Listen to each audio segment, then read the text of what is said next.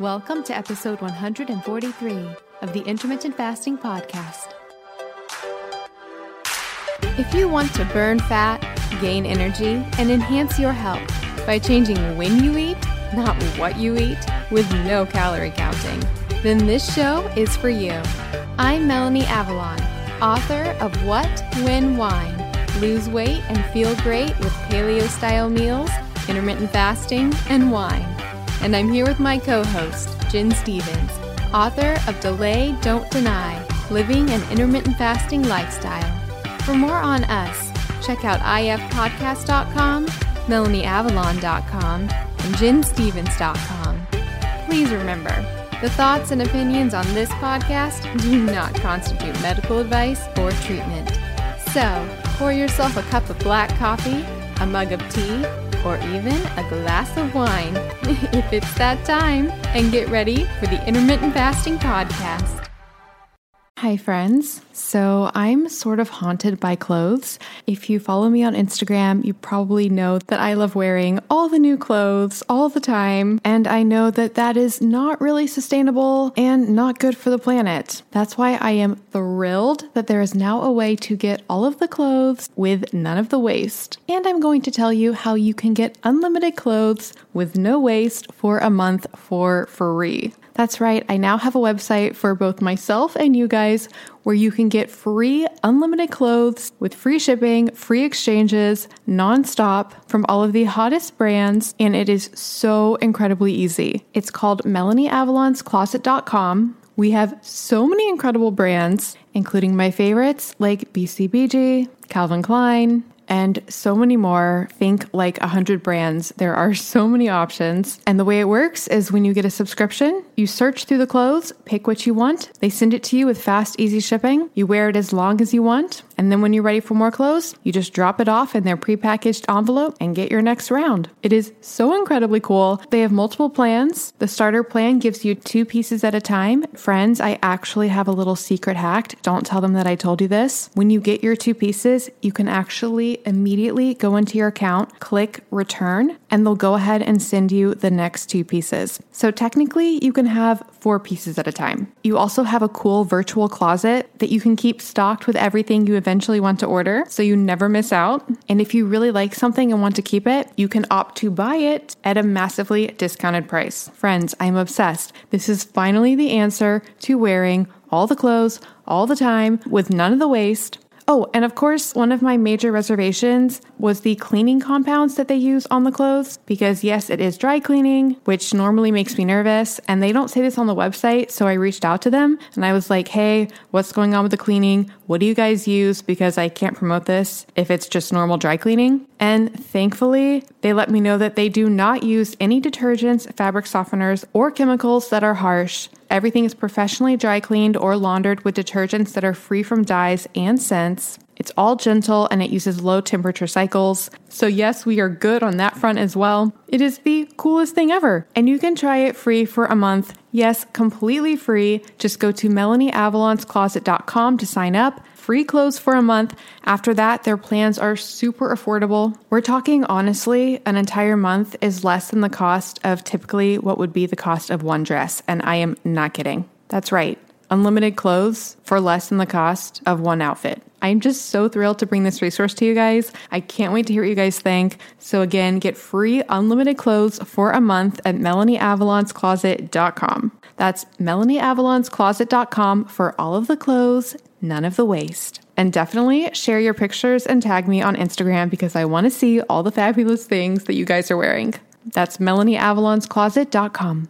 One more thing before we jump in. Did you know that common ingredients found in skincare and makeup products can actually disrupt your endocrine system? These endocrine disruptors are a silent threat that can have significant impact on your health, including something that is very important to me, fertility. Your skin is your body's largest organ, and what you put on it matters. Endocrine disruptors are chemicals that interfere with the natural hormonal communication in the body. It also matters during during pregnancy. And that's one of the reasons I pay close attention to what I put on my skin while being pregnant. Studies have shown that exposure to endocrine disruptors can affect both male and female fertility. For women, these disruptors can lead to irregular menstrual cycles, ovulation issues, and even polycystic ovarian syndrome, or PCOS. In men, they can reduce sperm quality and quantity, making it even more challenging to conceive. But it's not just about fertility. When it comes to fat loss, one of the reasons that endocrine disruptors can get in the way of fat loss is because a lot of our toxins are actually stored in our fat. It's a way that our bodies protect us from those toxins. These toxic compounds can even work synergistically, amplifying their harmful effects and making it that much harder to shed unwanted body fat. All of these reasons are why I am obsessed with a company called Beautycounter. The founder actually started the company when she learned about the potential dangers of toxic chemicals and their link to health issues, specifically miscarriages and infertility. While pregnant, I make sure to only use Beautycounter products. It's one of the only makeup lines that is officially recommended from the Environmental Working Group. What really sets Beautycounter apart is their unwavering commitment to protecting us,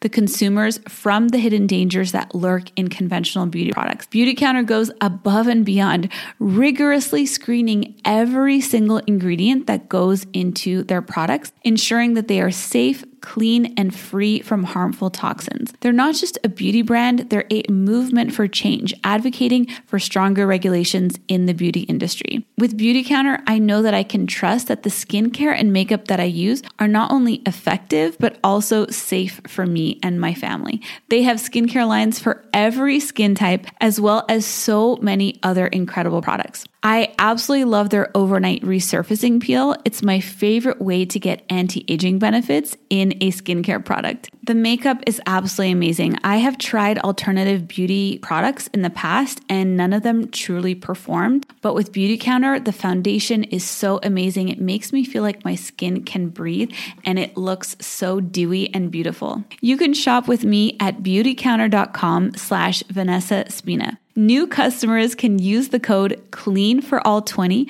for 20% off their first order. Beautycounter.com/Vanessa Spina. All right, friends, now back to the show. Hi, everybody, and welcome. This is episode number 143 of the Intermittent Fasting Podcast. I'm Melanie Avalon, and I'm here with Jen Stevens. Hi, everybody. And how was your Christmas, Jen? It was fabulous. How was yours? It was fabulous as well. What did you guys do? Well, we did the same thing we normally do. We have, just different traditions of like what family goes where on what day. And we just did those things. The only sad thing is that Cal was not here. It was the first Christmas ever that I didn't see him because he's out in San Francisco with his new wife and they were not able to travel because of her job. So yeah, I was actually talking to him on Christmas. Oh, we were. Y'all were working. Yeah. Yeah, he's great. Because he was saying that he had like some time off, but I don't think she did. She didn't have time to travel because, it takes a lot to go all the way across from coast to coast. So, yeah, crazy. And I have an empty nest now. I have a totally empty nest. Younger son, Will, has moved out. It was his idea. He got an apartment, moved out on his own. So fingers crossed, no more yo-yoing back home. Actually, you know what? This was a very, what's the word? Like when it's a new moment happens.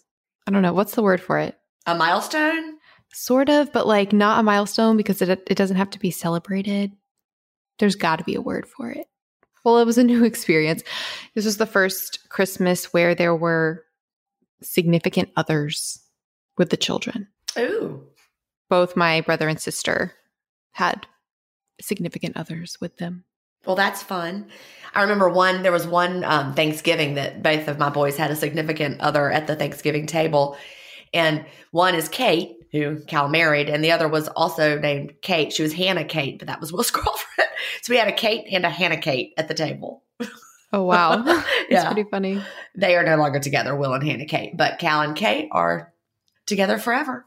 So one of the Kates found out. There you go. Oh, that's funny. Well, that's fun. It is fun to have new people joining the family, right? Yeah. Yep. It's so funny. My dad came up with this idea, and it was really funny because he thought it was a great idea for presents, and my brother and the family was like, this is just not going to go well. He got like themed presents that went together, but there was like 3 of each, and there's 3 girls, me, my mom, and my sister.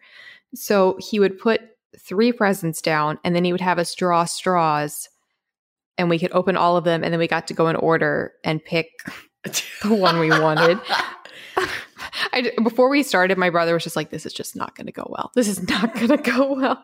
Because it was things like makeup and like 3 purses. And then we kept getting into, because then it's the whole thing, like the person would get, the short stick and they would go first, or the whatever it is. And then the person would be like, which one do you want? Oh, I don't want to pick. It was just like, it just was not a good idea. Not a good idea. But it all went well. Very cool. I'm sure you've been following the news and you saw the latest journal article out of the New England Journal of Medicine. Have you seen that? Oh, at first I thought you meant politics. I was like, nope. No, we're not talking about no politics. I was like, oh, do we not have a president anymore? No politics. This is a politics-free zone. But no, the New England Journal of Medicine article. Have you seen that? No. Which one? It is everywhere. It is everywhere. It has been on all the news channels. It came out. It was in the December 26th edition of the New England Journal of Medicine. And Mark Mattson, I've talked about him before. He's one of my very favorite researchers that writes about intermittent fasting.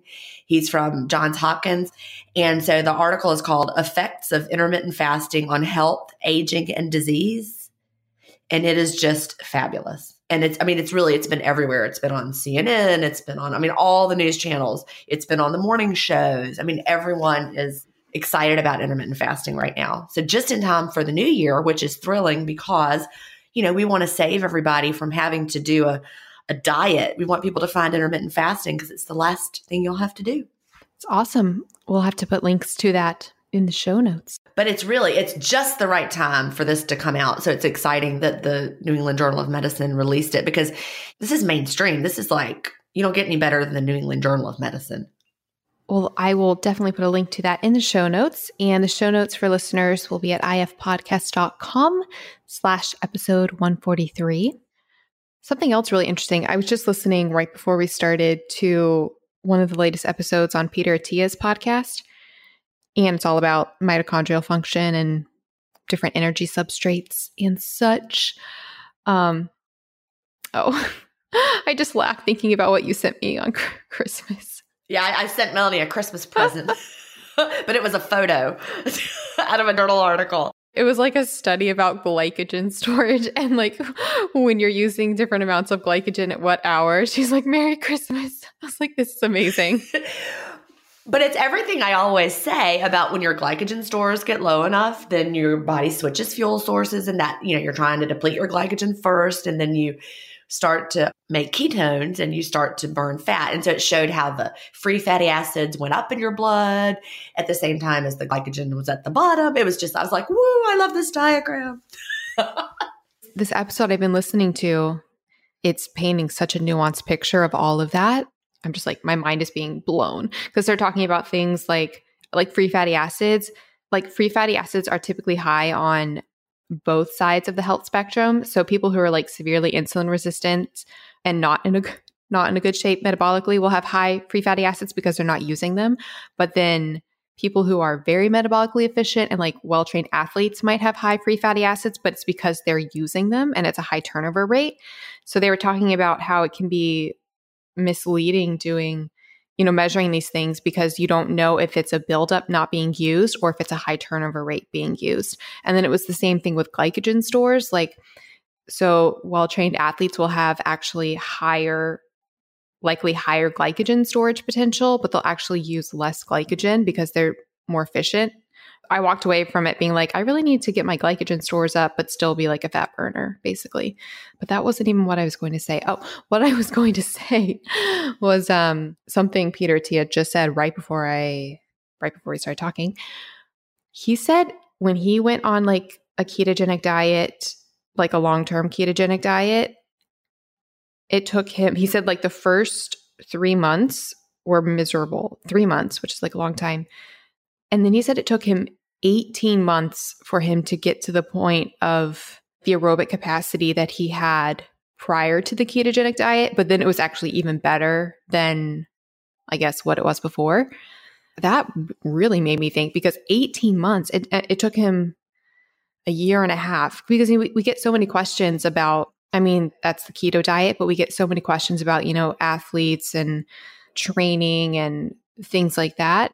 That really made me consider that for some people, it might take a while for the metabolic changes in the mitochondria to adjust to different dietary changes. Yeah, it's not quick. So, like I was watching the news this morning because someone said, oh, it's going to be on the Today Show. So I was like, okay. So I turned on the Today Show and they were talking, they had like the medical correspondent, the doctor, I don't know what her name is, but she's like their, doctor they have on to talk about health things. And then the host, I don't know his name either, because I don't ever watch the morning shows. Sorry, Today Show. But anyway, so she was talking about it and he said, yeah, I tried it for 5 days. It wasn't for me. And I'm like, oh, that's the saddest of all. You can't make a decision. And then he said something that was also sad. He said, it doesn't work for me because my schedule is crazy. And I'm like, oh, friend, that's the reason it would work for you. Whenever people say that, I'm like, no. Complete opposite. Yeah.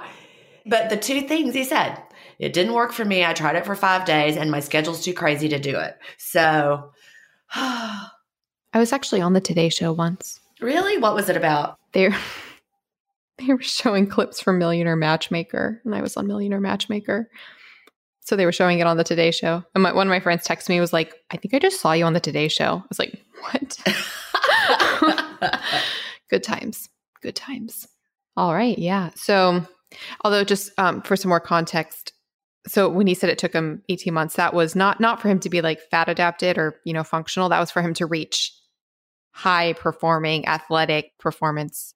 They also go way into detail about like the different muscle fibers and fast twitch and aerobic versus anaerobic training. I learned a lot. I thought about putting it in the intermittent fasting podcast stuff we like playlist, but it's like very technical. I mean, I don't know. I don't know if go ahead and put it in there now that we've talked about it. Yeah.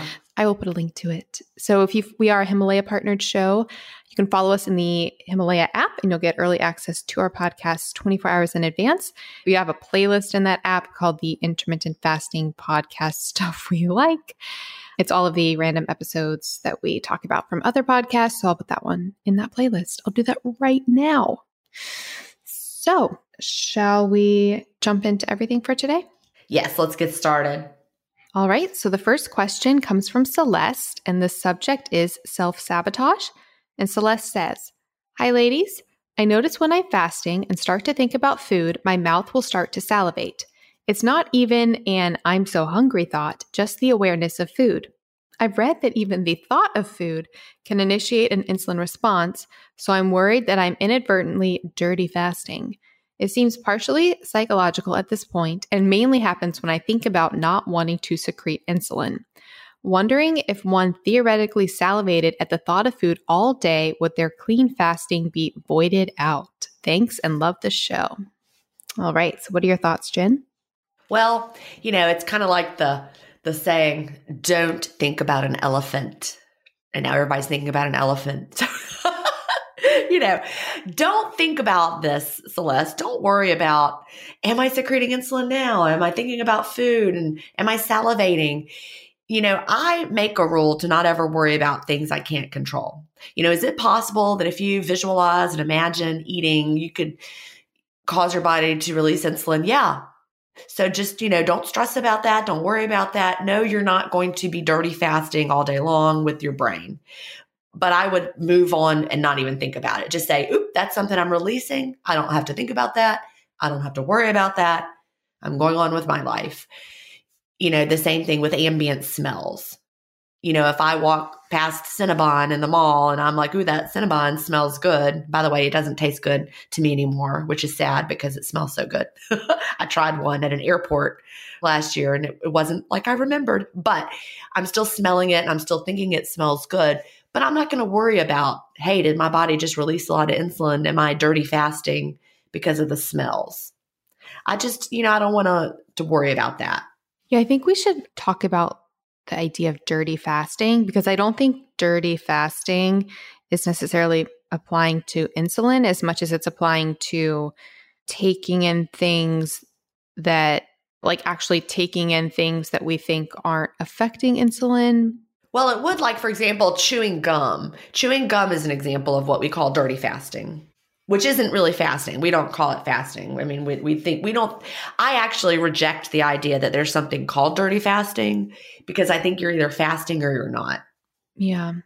So there's clean fasting and then there's not fasting. Those are the two things. Yeah, I agree with what you said. I think that's definitely, I think going down that rabbit hole will just make things increasingly more difficult and unnecessary.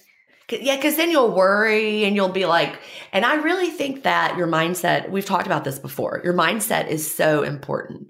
So if you're always worried about it, that isn't a good, healthy mindset to be in. I can control what I put into my mouth. I can control whether stevia falls into my coffee cup or not, right? And whether I drink it.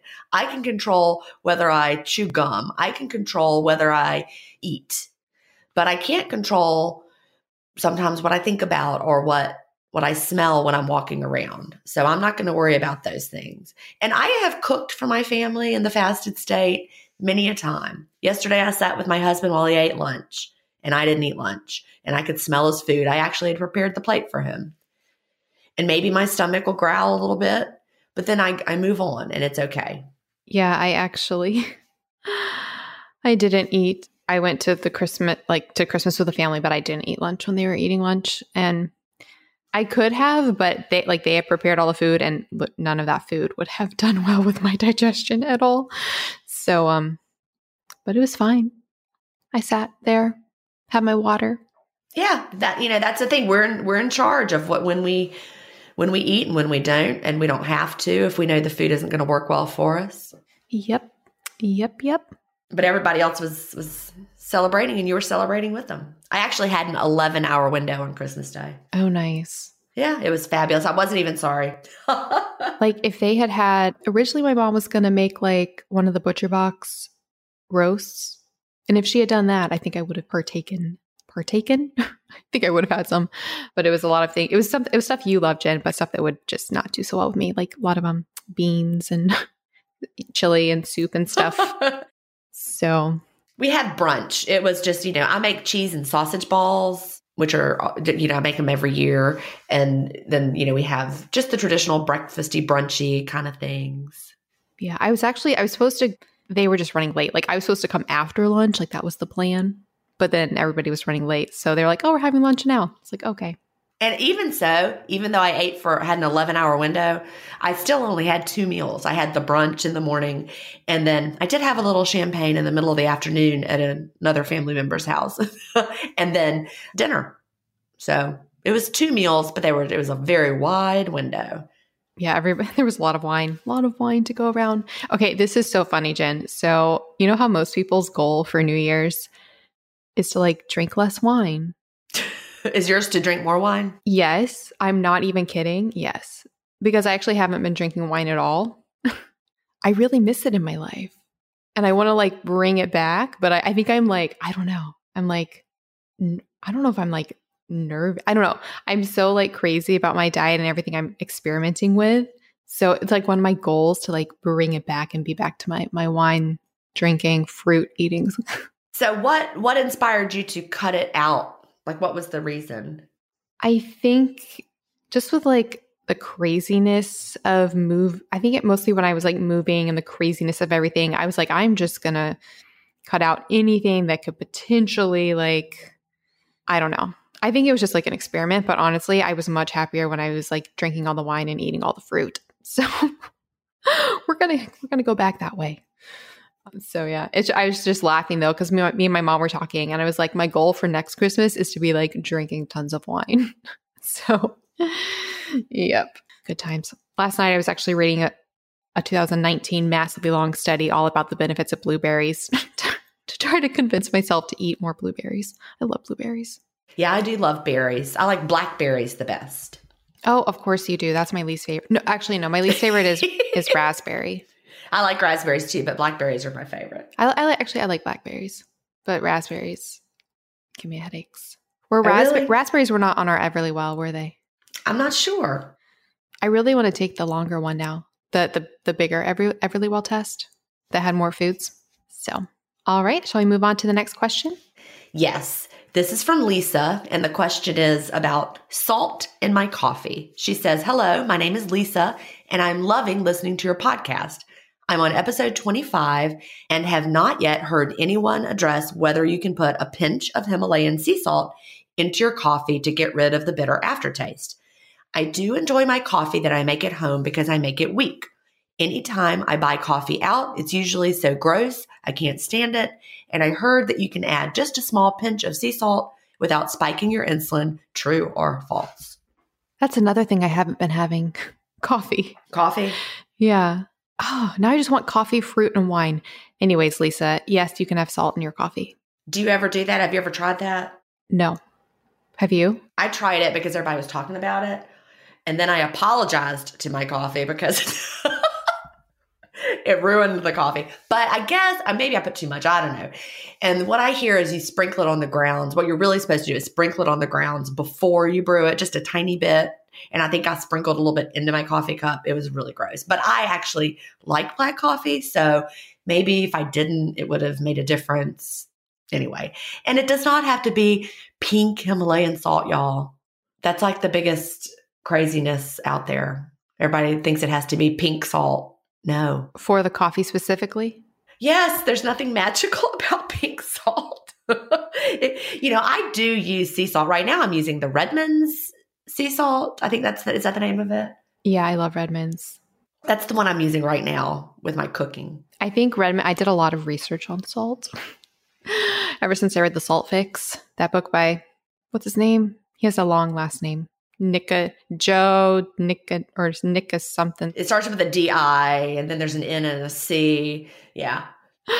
The Salt Fix. Yeah. That'll get you there. Yeah. He has a new book that's related to the ketogenic diet that's in my Audible list that I haven't listened to yet. I also haven't listened to Dave Asprey's new book. I'm so behind. There's too much to listen to. Can't keep up. But yeah, the thing about the salt is, his book is really great. And it tells us that, we shouldn't be afraid of salt like we've been, trained to be afraid of salt, just like we've been trained to be afraid of everything. But our bodies have a natural amount of salt that we need to take in. And, animals in nature will look for salt. They have salt licks, for example, but animals know how much their bodies need intuitively. And I've actually heard we are the same way. We know how much we need, and we will keep adding salt to our food, for example, until we get just the right amount. So I don't add salt during the fast. I just salt my food well, and that's enough for me. There's a whole train of thought that we have to worry about depleting our electrolytes, and we're all so fragile that if we're not drinking, salty water, I don't know what's going to happen. But that all came out of the keto community, because I think that keto actually does tend to lead to electrolyte imbalances more so than maybe intermittent fasting, or perhaps if you're doing extended fasting, you might have to worry. But I've never once been, having my daily fast, my daily time restricted, whatever, and felt like, oh gosh, my electrolytes are low. So. Yeah, I will say ever since I've been experimenting with more low carb, I'm still thinking about how I want to get back to fruit. It's like my sugar. I didn't have sugar cravings, but I would eat, lots of fruit and fruit carbs in my window. Now it's like I crave salt instead. And I don't know if that's because it could be a lot of things. It could be, like you just said, with the ketogenic diet's effect on electrolytes, or it could be both salt and like sugar sweetness. Both of those tend to reduce stress hormones. So I think at night, maybe if you're not getting one, you crave the other. Rob Wolf now is a huge proponent of, especially for ketogenic diets, addressing electrolytes. But speaking of the salt, do you know why the Himalayan salt is pink? I'm sure it's one of the minerals that's in there. Yeah, it's the iron. Oh, really? It has iron in it? Yeah. that pinkish reddish color and once you realize this, you'll realize this in like meats and things like iron content. For example, like I'm just thinking of like veal compared to beef, like the color, the pinkness, it gets much more redder. It's a higher iron content. And when you've had anemia problems, you start to know the signs of iron in things. So yeah, little fun fact there. Yeah, I just looked it up. And How Stuff Works says that it gets its color from calcium, magnesium, potassium, copper, and iron. Yep. And then I think as far as like impurities and stuff goes with salts, that I do like the Redmond. That was the takeaway that I took away from that book was Redmond seems to be the way to go as far as like getting the widest range of minerals with the least amount of potential toxins. Because like there can be slightly a problem with like heavy metals and such with like Celtic sea salts. Well, the thing that kind of steered me away from the pink was the fact that it started being like literally everywhere. Like you could find it at TJ Maxx and you could find it, and then I'm like, how do I know all this is really that? You know how when olive oil started to become like it was fake and you could buy it everywhere, but it was fake diluted olive oil. And apparently like most of the olive oil is like fake. I mean, that's what they say. And, like supplements, when they actually look at a lot of supplements and see what's in there, it's not really what it says is on the bottle. Like so many of the supplements. So then I was like, well, how do I know this pink salt really is that? So I was like, never mind. I'm just going to stick with Redmond's because that is a brand. And I know that they're not. Yeah, I love Redmond's. That was really what did it for me was the fact that because I used to use pink salt, but then it was everywhere. And I was like, I don't even know if this is legit. We should see if Redmond's would like to sponsor the podcast since we both love them. That would be awesome. I wouldn't mind at all. I feel like such a pro because now I have it like in a little dish by my stove and I sprinkle it out of the little dish. Oh, nice. I know. I'm like, I feel like a professional. The sprinkling with my little, instead of the shaking or grinding. But yeah. Speaking of Marshall's, TJ Maxx, I would never buy any of the food stuff there. Like, because I feel like it had to have been made a while ago to get to that point. Same with like the cosmetics. Because you know how it's like stuff like filters down into those stores? Right. It might be old. Yeah. Like when I go by the cosmetics section, I'm just like, ugh. Expired or like about to be, or I don't know. I do worry about some of the food. You're right. One more quick random side note. Did you know, because I'm about to post a whole blog post about what might be hiding in cosmetics and skincare, because it's regulated by the FDA, but it's not regulated. like the FDA is the company in charge of regulating it, but they literally don't regulate it. Like that's what they say on their website. There's no testing. It's crazy. I could go on a huge, huge tangent. It's basically like if you had speed limits, but no police. Wow. And then the speed limits would be even like kind of ridiculous. Like they've only banned like 8 chemicals compared to Europe that has banned like 1,500. So anyways, did you know when it says fragrance on like a cosmetic thing? Because they'll often say fragrance on the back. Yeah. Did you know that means it can contain anything and the government can't question them? No. It's the fragrance loophole from the 1960s. So like if a cosmetic company it just like blew my mind. If they're making a makeup. So listeners, pull out some of your makeup and flip it over and see if it says fragrance on the back. It probably does. That means it can contain anything that they want. And nobody can question them because it's trade secret.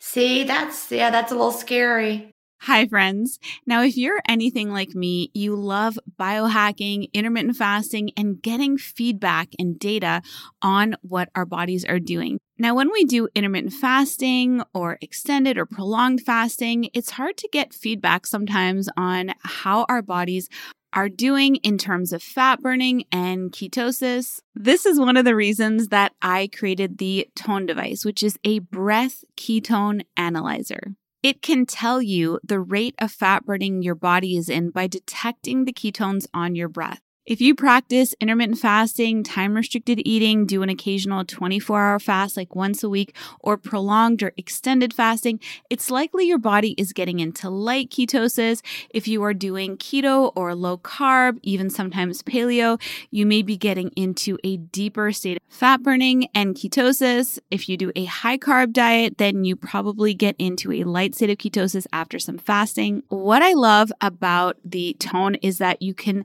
simply breathe into it for about 4 to 5 seconds, and it will give you instant feedback on the rate of fat burning that your body is at. Now, when we are in ketosis, our bodies are at their highest rate of fat burning, which is what is so neat. We actually breathe out our fat. So the carbons that we are measuring with the Tone device are actually coming from our fat. When we practice different approaches like intermittent fasting or doing time-restricted eating, lower carb diets, or keto approaches, our bodies actually make a metabolic switch where fat becomes our primary fuel. And the body takes fat and converts it into ketones in the liver. About 15 to 20% of those circulating ketones are then diffused through our lungs out in our breath. And it is so amazing. I absolutely love using the Tone every single day. I love the biofeedback, especially when I am doing any kind of fasting, and I can see my body gradually get into a deeper and deeper state of fat burning through those ketone levels going higher and higher. Now, one of the reasons I created the Tone is because testing blood ketones is cost prohibitive. The test strips are extremely expensive. They are wasteful. You no longer have to buy test strips anymore. You can just breathe into the Tone device for 4 to 5 seconds and get that instant feedback. It's a one-time investment and you'll be able to test an unlimited amount of times. Now, I always recommend testing with the Tone device fasted first thing in the morning and testing up until you have your first meal of the day. And you will be able to see differences there, especially if you do a longer fast. You'll see the ketones go higher and higher, and it really is so great to get that biofeedback. Now, for the past year and a half, I've been working on a brand new version of the Tone, the 2nd generation Tone device, and I am so excited for it to soon be available to you all. I wanted to create a special launch discount for the Tone device so that any of you who are interested can take advantage of that discount. I've never discounted the Tone device before, but if you are signed up to the exclusive VIP list, you will receive that launch discount. To sign up for the list, you can go to tonedevice.com and enter your name and email address, and you will receive an email which you can confirm to double opt-in, and you'll be the first to know when the new 2nd generation Tone device is available to order, and you will also receive that exclusive launch discount. I am so excited for you all to try it, so be sure to go and sign up at tonedevice.com. All right, now back to our show.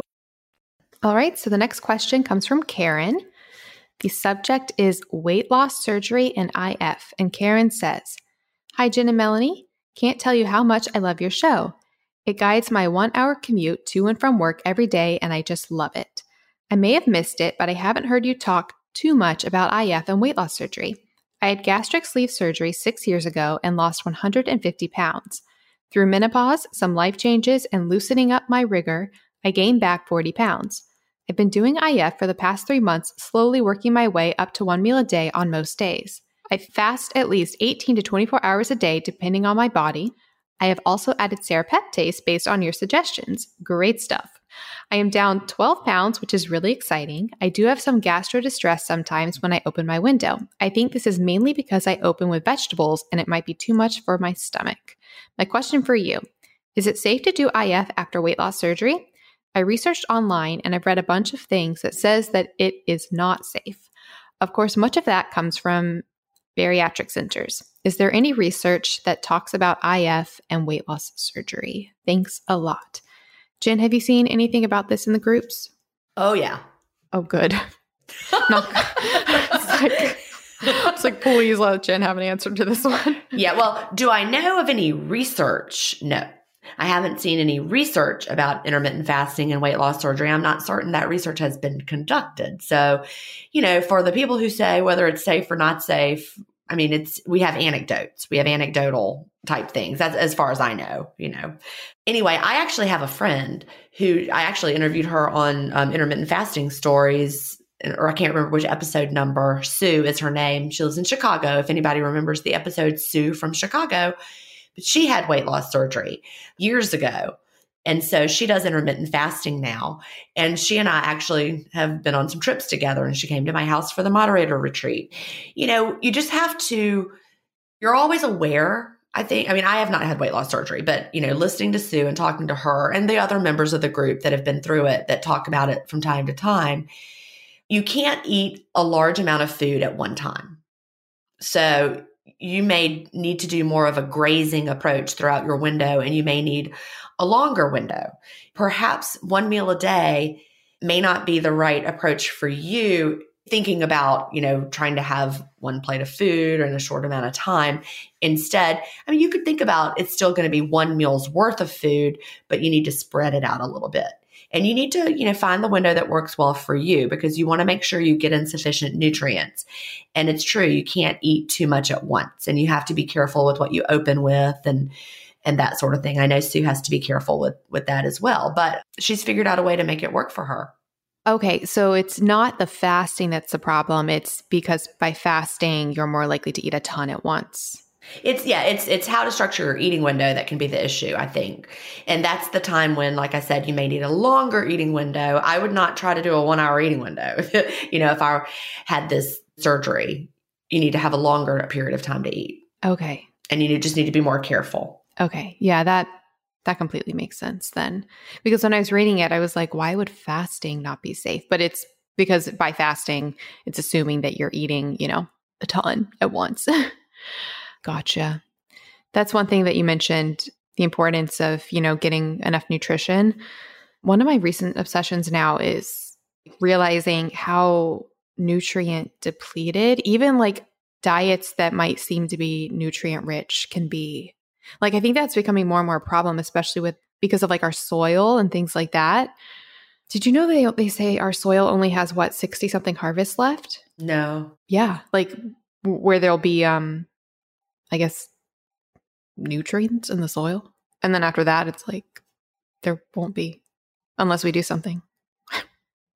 Sorry, I've been doing it. This has all been coming up a lot with like people reacting to like Game Changers and a lot of the stuff, but it's really, really fascinating. So I think it can be hard just speaking about like nutrients. I think it's really important to get all of your nutrients. I've just been researching that a lot. So yeah, it really is. And it's not easy. Like, for example, we've talked about magnesium before, and that a lot of people are deficient in magnesium because of soil depletion. Yeah, it's insane. I'm reading a book right now called Rebuild Your Bones. I had never really contemplated the nature of bones before, but your bones are constantly breaking down and rebuilding, but they are a key source of minerals in your body. So, calcium and lots of different minerals are stored there. And because of our common nutrient depletion and stuff, we're often pulling nutrients from our bones.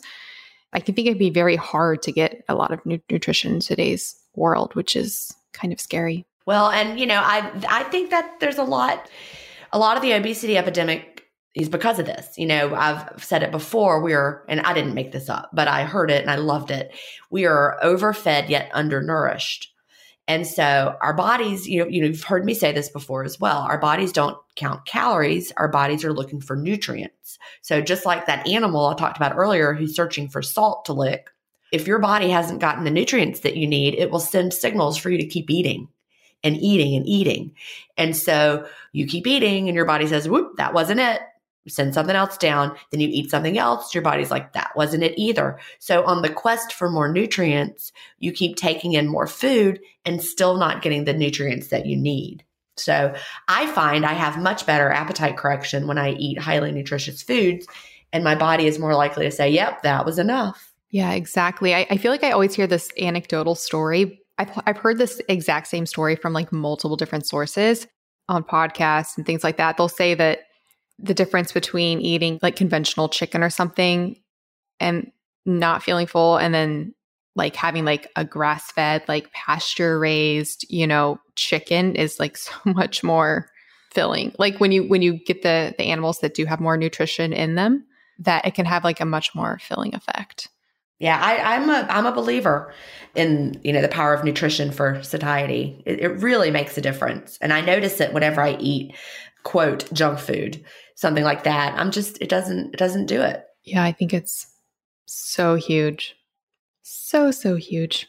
All right. Well, thank you, Karen. We're going to move on to Shai's question, and her subject is health at every size. Shai says, I'd love to know your thoughts on the subject of health at every size. Dr. Linda Bacon hits the subject of weight stigma. I've been reading a lot about this very subject. There's so many politics surrounding food and health today. She makes some pretty great arguments. I love IF. I'm also planning to become a dietitian. I want to help all people to have great health, not just be at a goal weight. Thanks for all you do. The next one is from Michelle, and the subject is healthy at every size. She says, question for you. I have found a couple of podcasts talking about health at every size. It has definitely been interesting learning about getting away from the dieter's mentality that we all have lived with for years. I was curious what your take is on this. I am a 37-year-old mom with a 7-year-old daughter. I'm trying to love my body as it is, but at the same time, I still find myself wanting a smaller body. I'm in a 16, 18 size pants. I do like all of the positives that IF gives with the side effect of the weight loss, as Jen says. But again, I would like to show my daughter how to love her body no matter what it looks like, while also taking care of herself with food and exercise. Do you believe and support health at every size? Do you feel this conflicts with intermittent fasting and its information and practices? Any information or insight that you can give to me would be wonderful. Yeah, so these are great questions from Shai. I love that name, Shai. Shai and Michelle. So in general, I love the concept of health at every size. If there's one thing I realize it's sort of like the opposite. Well, it's the same and the opposite, is that you can be healthy or unhealthy at any size. That's so true. Yes. So I think it shouldn't be called even, I don't know, it should be called both of those. I would rephrase it to like size doesn't matter, or size. Health despite your size. Yeah. Yeah. Something like that. Because when you see health at every size, that implies that you are healthy at every size. The implication is that we're only talking about overweight, but we're not. It also implies that everybody at every size is potentially healthy. I know that's not what it's saying. Yeah, I would like healthy, not size or something. Because in any case, people can be healthy at every size and they can be unhealthy at every size. Well, I'm going to say one thing that actually, I don't think you can be healthy at every size. I think that there comes a size, either direction, like you said. You can be on either end of the spectrum and not be healthy. So I don't think that every size is healthy. I think that we can be healthy at a lot of sizes. And I don't think that you have to be society's idea of, this perfect body to be healthy. And I think you can be healthy along a long continuum of weight. But on both ends of the spectrum, there comes a point when you are unhealthy. And maybe it's different for your body and my body. And maybe, a weight for you that's healthy would not be healthy for me and vice versa. But I don't think that, does that make sense? Am I making any sense at all? Yeah, because my 600-pound life, for example, look at the show, My 600-Pound Life. Have you ever watched that show? It's so sad to me. No.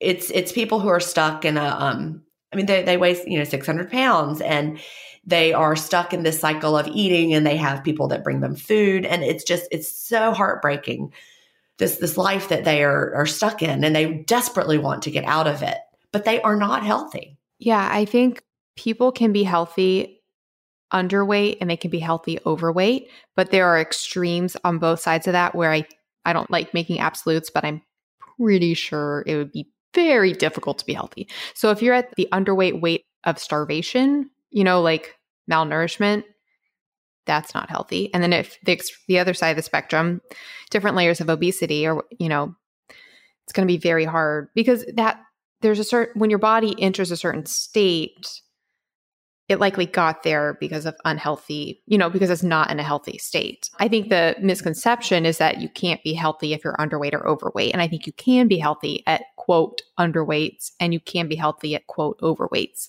But yeah, no, I agree, Jen, that the extremes. And then also, I think I don't want to make blanket statements, but I think a lot of people who are overweight might be struggling with health issues because I think those do often go together. Well, I certainly was. I was obese. I weighed 210 pounds. And I read all about health at every size at that point when I was really struggling with obesity. And I also read all about intuitive eating. And they kind of went together for me. The whole, I'm going to love my body where it is. And I'm going to embrace, I'm not going to try to diet. I'm just going to live. I'm going to let my body do what it does. I'm going to love myself. But when it comes down to it, it didn't feel good to be in an obese body. It was hard to move through the day. And, I've had it both ways now. Now that I've been through that, I'm no longer there. I feel so much better now. Now, does that mean everyone has to live in a smaller, quote, smaller body to feel good? No, but you want to feel good and vibrantly healthy, and you want to find the size body that makes you feel good. But it might not be, the magazine model's body. Mine isn't. I don't look like that. I love my body. It's not perfect. Yeah, because I think there's a slight disservice here in connecting the size to the healthy issue, because I would rather make it be something about love at every size. Yeah. And also, when I was obese and my body was big and I didn't feel healthy or good in my body and it was hard to move through the day, my body was taking care of me and doing the best it could at that time. It was responding to the way I was living my life, and I was doing what felt like the best I could do at the time. And my body was trying to protect me. And piling on the extra fat was the way my body protected me at that time. My body was doing the best it could do. Yeah, exactly. I think that's such a wonderful perspective. And so I am 100% all for being okay and accepting and loving of yourself at every moment, 100%. So I'm down with the whole spirit of the movement. I love that. Yes. Yeah. I just think the problem comes in when it means, you have to accept yourself at a weight that doesn't make you feel good, that actually is potentially unhealthy, but you feel pressured that you need to accept it because of healthy at every size. And that's interesting that you say that. I actually interviewed someone on Intermittent Fasting Stories. Her name's Taylor, and she's a college student. I think she's in graduate school. She's in her early 20s, I think. I'm trying to remember. Sorry, Taylor, if I got one of those details wrong. But she is, not in my generation. She's closer to your age, younger than you. Says she feels pressure. The whole idea, just like, who was it that said that? Michelle said that she finds herself wanting a smaller body, but wants to model body love to her daughters, but her one daughter. Taylor said the same thing. She's like, her generation, she's been taught to love yourself no matter what, accept your body, love your body. So she felt guilty for wanting a smaller body. Like she was letting herself down for not being satisfied with the larger body. And that was something I'd never thought of before. Yeah, no, I think that's huge. I think that also comes into play with even things like money, for example. People will feel guilty for having money or something because they've been maybe raised to think money's the root of all evil, or, different concepts surrounding what money means. Yeah, I think there's this whole, it's very often we engage in a guilt mindset because we don't think we deserve things. So, but then it's complicated with the body weight thing about the guilt. I think you can be healthy at every size. I think if you don't feel comfortable at the size that you're at and you want to be a smaller size, that's okay. Yeah. Health at every size absolutely does not conflict with intermittent fasting. I talked about, because that was something Michelle asked, if we think it conflicts with intermittent fasting. I opened today by talking about the effects of intermittent fasting on health, aging, and disease. That's the title of the article in the New England Journal of Medicine. So I would love for 100% of the people who started intermittent fasting to start it for health purposes. So I think that is completely in line with health at every size because, I have these large intermittent fasting support groups. We're up to over 280,000 members. Melanie, can you imagine? That's insane. It's insane. Over 280,000 members combined in my Facebook groups. And not everyone drops a ton of weight. But, it's not unusual to have someone make a post, especially in the advanced group, where they'll say, I've been doing intermittent fasting for an entire year and I've only lost 2 pounds. So why did I not quit? Because I've never felt better and my skin tags fell off and I'm finally sleeping through the night. And they haven't lost any weight, but their health has improved so much that they will never quit. So, intermittent fasting is not only about weight loss. It's the health plan with the side effect of weight loss. You got to get healthy first. And maybe your size is always going to be larger than you would prefer it to be or society thinks you should be. And that's when you can love yourself at every size because you are healthy. I just want to do a caveat there because you said love yourself because you're healthy. I think even if you're not healthy, that doesn't mean. Exactly. Don't love yourself if you're not healthy. I didn't mean that. Oh, no, I know. It's not how I meant that. Love yourself. Yeah, love yourself, but love yourself totally disconnected from your size. The size is irrelevant as to whether or not you love yourself. And you can be healthy and intermittent fasting can make you healthier, but not change your weight a lot. That can happen. And if you only focus on the weight loss, you'll be missing like the biggest piece of the picture. I just don't think there should be morality surrounding weight or surrounding health. I agree with that 100% because for someone like me who struggled so hard when I was obese and it felt so bad and I really was trying so hard and I couldn't figure it out and I kept getting bigger and bigger and bigger until I finally was just giving up. And someone could have looked at me and said, oh, Jen's let herself go but I was trying really hard. I was just, my body was fighting against things I was doing that I thought were the right things that weren't the right things for my body. There's a lot of guilt. Yeah, there's so much. And I think it's ironic because I think this movement is trying to remove guilt, but I think because it is tying in a moral aspect to it, it's slightly having a little bit of the opposite effect. I would encourage people to not feel guilt for wanting to have a body that feels the right size to you. And if that is a smaller body, that's okay. It's okay to want to have a smaller body because it feels really good to curl up in an airline seat, and it does. So my heart goes out to everybody who's trapped where I was in that feeling of, I don't know what to do about this because I was there for so many years. I get it. All right. So we have one more question. This comes from Rose. The subject is water. Rose says, hi, I just started listening to your podcast. Wondering, can you add lemons or cucumbers to the water we drink during our fast to make it like spa water?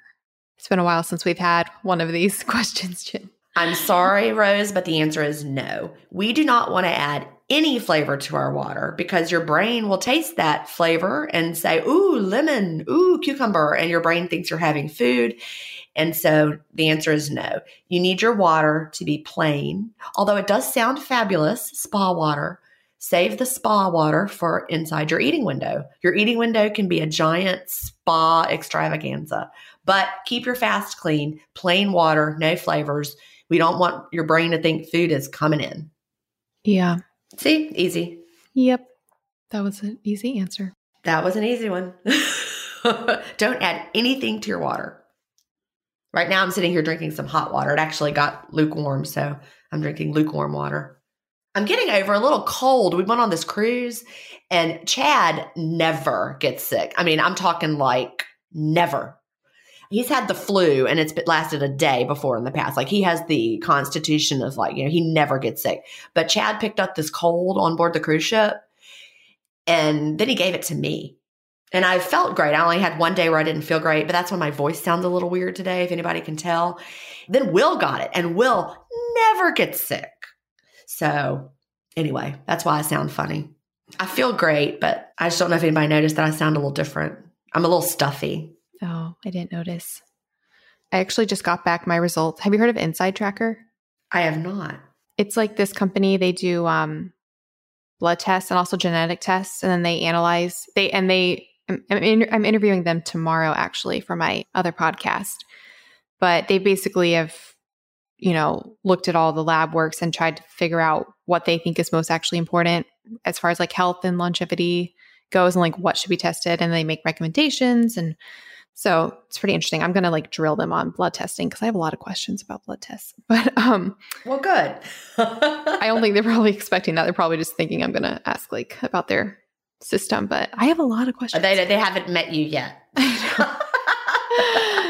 So I was even just thinking today when I was listening to that Peter Attia, I was like, oh, I'm going to ask them about that, about free fatty acids in the bloodstream as indicators of metabolic health. Because that was one of the things they tested actually for me. The thing I scored highest in, like on the good side, was immunity. I think it's because my body is like so like, what's the word? On alert about things that I don't know. They say that people, I don't know if this is true, but I was listening to the ATP Project podcast and they were saying how people who might want to be worried are people who like never get sick because they're more likely to be predisposed to something, you know, actually taking them down compared to people who are kind of sick all the time because that means their immune system might be constantly going. So I don't know if that probably somewhere in the middle is where you'd want to be. I have a feeling. Like, yeah. I just remember the guy. I love the ATP Project. They're so funny. He was just like, yeah, he's like, the people who come in and say, I never get sick. And he's like, that could be a problem because down the road. Here's when I get sick. It's always surrounding a time when I have had wider windows. Like when I travel, well, of course, traveling, you know, you're in that petri dish of the airplane or whatever, but traveling and holidays. If I'm sick, it's around traveling or a holiday. Yep. It's so funny. You know, Stephanie Ruper, who wrote that intermittent fasting post forever ago about being bad for women on her Well-Fed Women podcast. One of the things she said recently, I guess she started doing intermittent fasting more. And she said that she like never gets sick now. She thinks it's probably from the fasting. Mm-hmm. Yeah.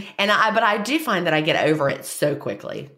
You know, I was only mildly sick for like a day. I didn't feel great. Other than that, I've just had the little scratchiness. But fasting lets our bodies deal with it. Yep. It certainly doesn't linger on for weeks like you hear, you know, happening with other people. Yep. All right. Well, this has been absolutely wonderful. So a few things for listeners before we go.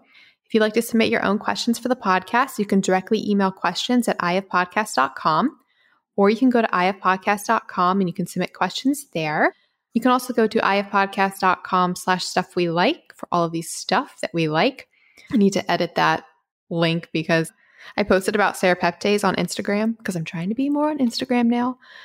And everybody was commenting, like wanting to know my brands and all this stuff. And because I made that link, if you go to ifpodcast.com/serapeptase, it's like a guide to serapeptase. But I guess I didn't update the IF Podcast Stuff We Like page because so many people have been like, you're still recommending the Doctor's Best brand on that page because I don't recommend that brand anymore. So I'll fix that. But that's a treasure trove for all of these stuff that we like. And then you can follow us on Instagram. We are IF Podcast. I'm Melanie Avalon. Jen is Jen Stevens. And you can follow us on Twitter. We are the IF Pod. Awesome. All right. Anything from you, Jen, before we go? No, I think that's it. We had another great episode. I know. We actually got through all our questions. I don't think that's ever happened. We did. And I don't think that's ever happened either. Well, okay, wait, listeners. I mean, we have like hundreds of questions, but the ones we picked for today. Yeah, we didn't get through all the questions that exist. We got through all the ones we had written down to get to. Maybe we're just better at not having too many questions. Maybe I'm getting more intuitive about what we could answer. Yeah. Okie dokie. Well, I will talk to you next week. All right. Bye-bye. Bye. Thank you so much for listening to the Intermittent Fasting Podcast. Please remember that everything discussed on the show is not medical advice. We're not doctors. You can also check out our other podcasts, Intermittent Fasting Stories and the Melanie Avalon Biohacking Podcast. Theme music was composed by Leland Cox. See you next week.